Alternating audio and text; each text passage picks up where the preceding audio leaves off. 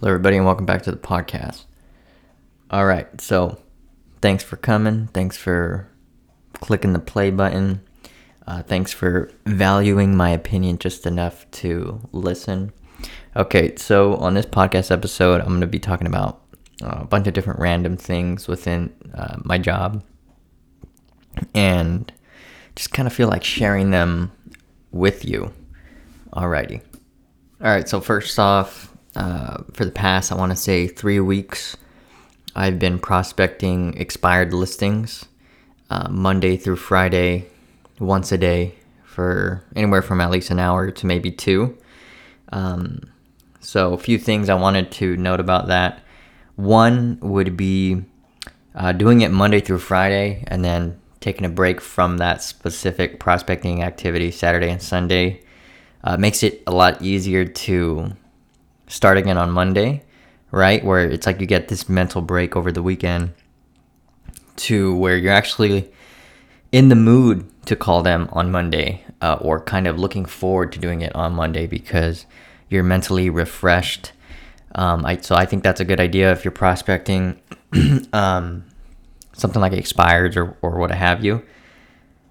I would say don't be afraid to take a break over the weekend. If you want to be hardcore, of course, you can call over the weekend.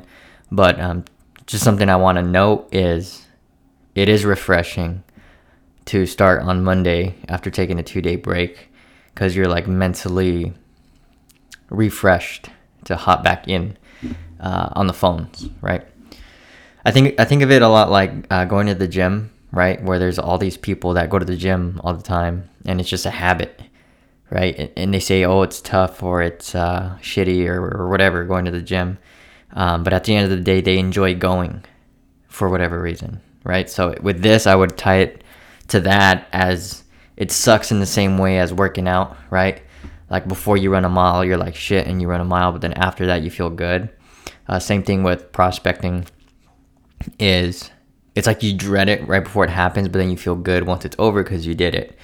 And developing that habit is a lot like someone going to the gym. They just go, and it comes to the point where they actually kind of enjoy it and kind of like it. So that's something I've kind of noticed these past 3 weeks, being very consistent with it Monday through Friday. Is it's getting to the point where I'm actually kind of low-key looking forward to it, even though it's not an enjoyable enjoyable process, a lot like exercising. All right, so second thing I would like to bring up would be in regards to scripts, right? So one thing I noticed, or I believe, is that real estate is very subjective, very opinionated, right? I may think one thing and someone else may think something else. And what I think works for me and what they think works for them, but there's no absolute answer to this industry, right? Sales. So I hear real estate trainers, say one thing, and I hear another real estate trainer say another.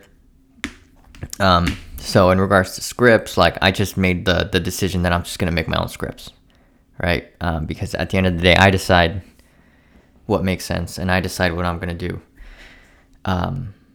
because it's subjective, right? So with scripts, I made an expired script, and I decided not to actually write out word for word what I'm going to say.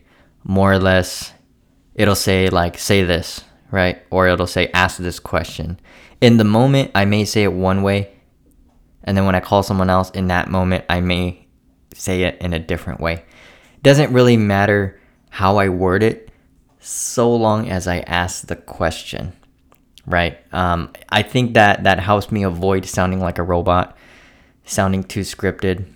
Makes it a little bit more conversational, more natural when the script says, ask them this. And then doesn't matter too much about what words I pick, so long as I ask it. And then once I'm at a different threshold in the conversation, it's like, ask this here, right? So I feel that guidance has made my conversations smoother. Also, I'm not too focused on like say this specific word or say that specific word, because depending on how someone talks to me is going to determine how I talk to them, and that decision is made at a snap of the fingers in that exact moment. So to have a script that's a one size fits all is unrealistic. And this is my opinion, right? Because real estate sales is subjective. This is what I had came up with. So that's something I wanted to bring up as well. Is that specific script is just like a guiding tool, not necessarily a word for word type thing. 3. For me, when I first started hopping on the phones, particularly talking to sellers, I had a really hard time talking to them because I didn't know what to ask. I wasn't aware of pre-qualifying a seller. I didn't know how to do it. So sometimes I'd ask irrelevant questions and I'd be stuck talking to these people. And I've been talking to sellers here consistently for a few weeks now, and I feel a lot more comfortable talking to these people. And I feel like the reason I am more comfortable talking to these people is because I have developed the skill of pre-qualifying a seller. Now, that's something you're going to have to, if you don't know how to do that, it's going to be something you're going to have to take upon yourself to figure out. And like I said, real estate is a subjective art, so ultimately you decide what questions you want to ask when you pre-qualify. I recommend you write down all of them and then pick which ones are relevant. But the point is, I have a pre-qual script, so when I'm talking to these sellers, I know what questions to ask. I kind of know what direction we're going. So a lot of my confidence came from that, right? Pre-qualifying sellers. Another thing is kind of where it fits in the timeline. On paper, you would technically, or whatever, pre-qualify the seller after you book the appointment. But what I think people don't realize is you're pre-qualifying from the first phone call, right? The pre-qualifying process with the seller starts immediately. It's just the deadline is before you show up to the actual appointment. And people, I believe, think that the deadline is when you ask all the questions. But not necessarily. You might have to ask a few questions by the deadline. A few questions maybe you haven't asked yet. But the pre-qualifying starts at the very beginning, where you're discovering a bunch of stuff. Discovering a bunch of stuff and pre-qualifying is very, very similar. There's a huge overlap between the two. Because when you're pre-qualifying, you are discovering a ton of relevant information from the sellers.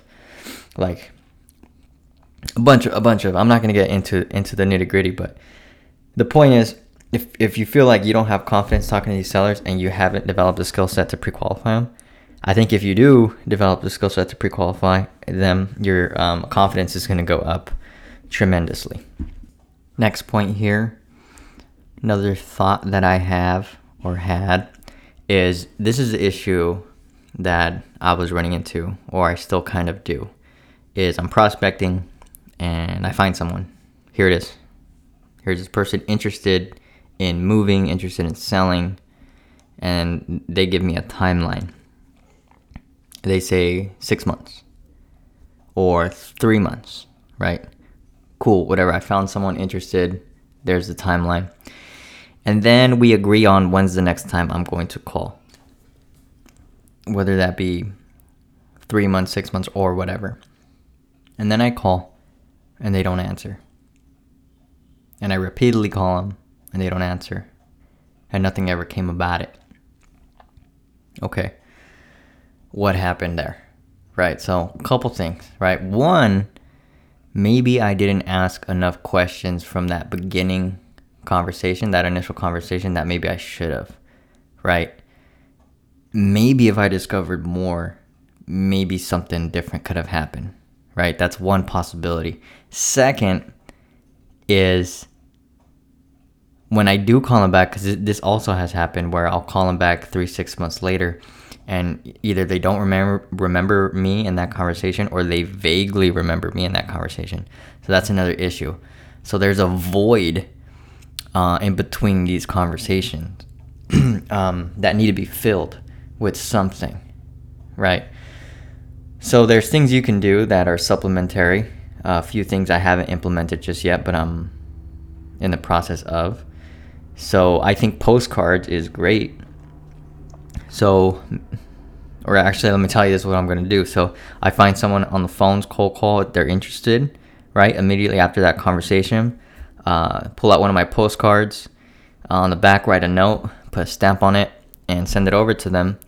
Now when they receive it a few days later, they get that postcard and they remember me, right? Another thing I can do, or another thing I'm going to be implementing, is seller alerts, right? So for those of you that don't know, Ylopo, they offer a service where you can register a seller, plug in their address and email, and once a week they start getting market updates on their house, relevant information on their house. That's another thing. Those are 2 strong points. So now let's say I call you, say I'm going to call you back in 3 months. Within those 3 months, I send you 2, maybe 3 postcards, and once a week you're getting these market updates. The next time I call 3 months later, you're more than likely going to remember who I am. Versus this other way of I call, I disappear, and then I call again. And then they don't answer, or it was too late, or they vaguely remember me, right? So there's supplements that can help me stay top of mind and help me convert, right, while I'm speaking to these people. Something that came to mind that I felt like I should share with you guys. So in my mind, it's like every seller that I have in my database that I'm actively following up with, theoretically, I should be sending them postcards because it's going to help them remember me. And who knows, maybe they'll even end up calling me out of the blue one day saying, hey, we're ready, right? So I guess the point is there's things you can do to fill the void in between these conversations. But something probably more important than that would be to ask the right questions from the beginning, right? If you're having a conversation with someone, they say, yeah, I'm thinking about selling in 3 months. Call me back in 3 months. You really want to unravel the why up front, right then and there. Okay, great, John. Can you tell me a little bit more onto why 3 months is important? XYZ. If you haven't discovered the motivation, that's a problem. Timeline, that's number 1. Number 2, motivation. Motivation is more important than timeline, but timeline's easier to discover. A lot of people don't want to fess up the motivation. It's like private to them. So it's your job to discover that and to be slick with your words so that it comes to light, right? Because once you discover that timeline suddenly can become shorter, right? Can become shorter, not all the time, but it now can become shorter because you now know what's going on, so you can advise and pull that time frame back. That's something I wanted to bring up. All right, so I think that's going to be it for this episode. I hope you liked it. I hope there was value there. Of course, I don't have all the answers, but you can take what I have said and, form your own opinion, cherry pick what you like, and that's going to be it. So if you like the podcast, great. Please leave a review. Please share it with a friend. And follow me on Instagram. I'm at Jacob Sells Homes. And that's about it. Alrighty, thank you guys for coming through, and have a great rest of your day.